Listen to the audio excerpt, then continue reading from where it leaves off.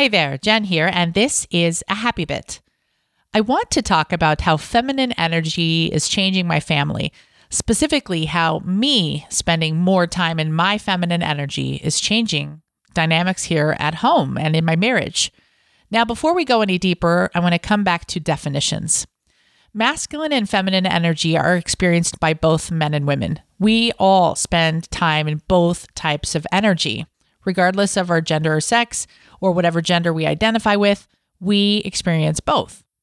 Masculine energy is typically known as that go-getter energy where you accomplish things. You're about focus and focusing on the task at hand and getting things done and being efficient. Some people call this a hunter energy. You are hunting the elk or the object or the item. You are hunting for it. Nothing can distract you. You will keep going with a driven and fierce determination until you accomplish the task. We need masculine energy in our lives to get things done, to not feel overwhelmed. It's like a container or a structure for all the other things we're doing. So it's a beautiful thing.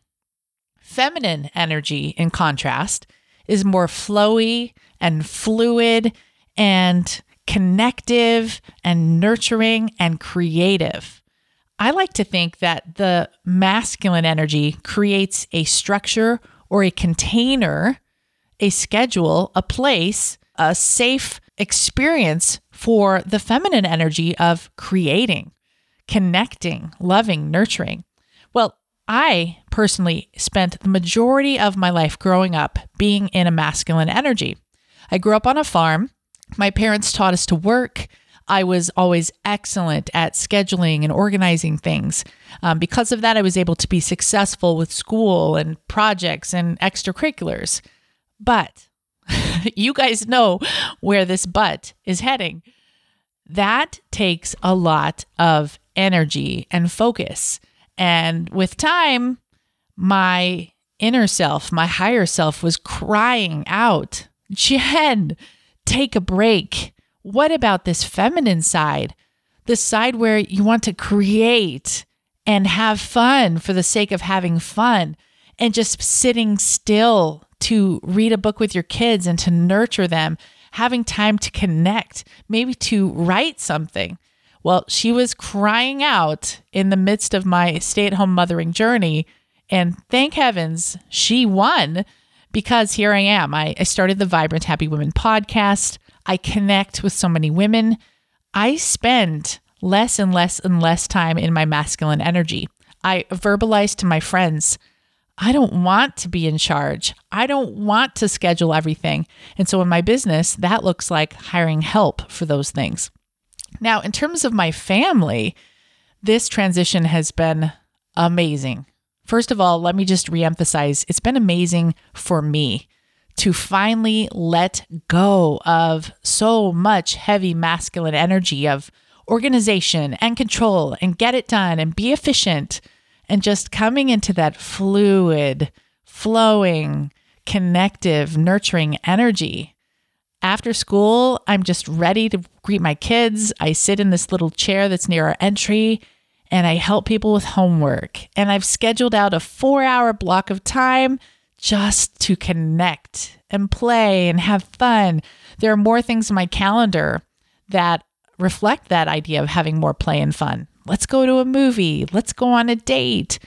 All of it feels amazing. But here is the best part. My relationships with my kids are better because of it. Go figure. Which would you rather hang out with? The mom and her feminine energy or the mom and her masculine energy? Well, I know the answer. You've got to have both. Don't get me wrong. If I were too far in my feminine, our home would be chaos. So I need both.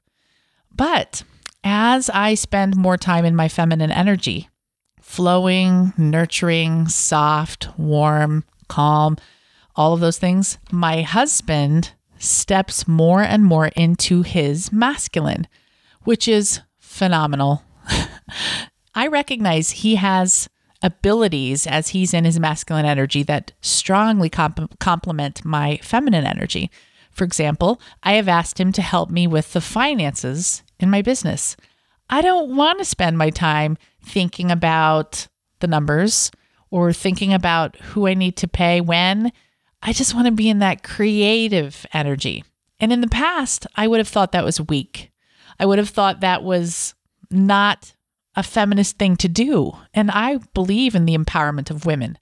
But I feel most empowered when I can create, talk to you on this podcast like I'm doing now, and then go have fun with my kids. And my husband, he's so good at those numbers. Why not let him do it? My husband does more of the cooking. He's excellent at driving. It's just a beautiful balance. And he's happier when I'm more in my feminine. Why? Because I'm not as bossy. I'm not as determined to drive and get everything done. And I'm just flowy and chatty and nurtury, and it feels good. So this could be a controversial topic, but maybe you can reflect on it and hear some truths for you. We all have both masculine and feminine energy. We need both, but maybe your intuition is letting you know today that you are pulled too far in one direction or the other. Maybe you need to add more masculine energy to your life and be more organized and focus on calendaring. And maybe you need to shift more into your feminine, where you focus on play and fun and connection and creation. It's so much fun to think about. Do what feels juicy and aligned for you. And as you align, your family will feel your improved energy. They will love to be around you. Your loved ones will love to be around you, your spouse, your partner, whoever. And they will shift their energy as well in response to you shifting yours. It's beautiful. It's a dynamic dance of yin and yang, masculine and feminine. And that's how spending more time in my feminine energy has changed my family. I love it. Thank you so much for listening. You guys are the best. I hope you have a great day. Do what feels good to you, be in alignment, and I will see you next time. Take care. Thanks for listening to the Vibrant Happy Women podcast at www.jenriday.com.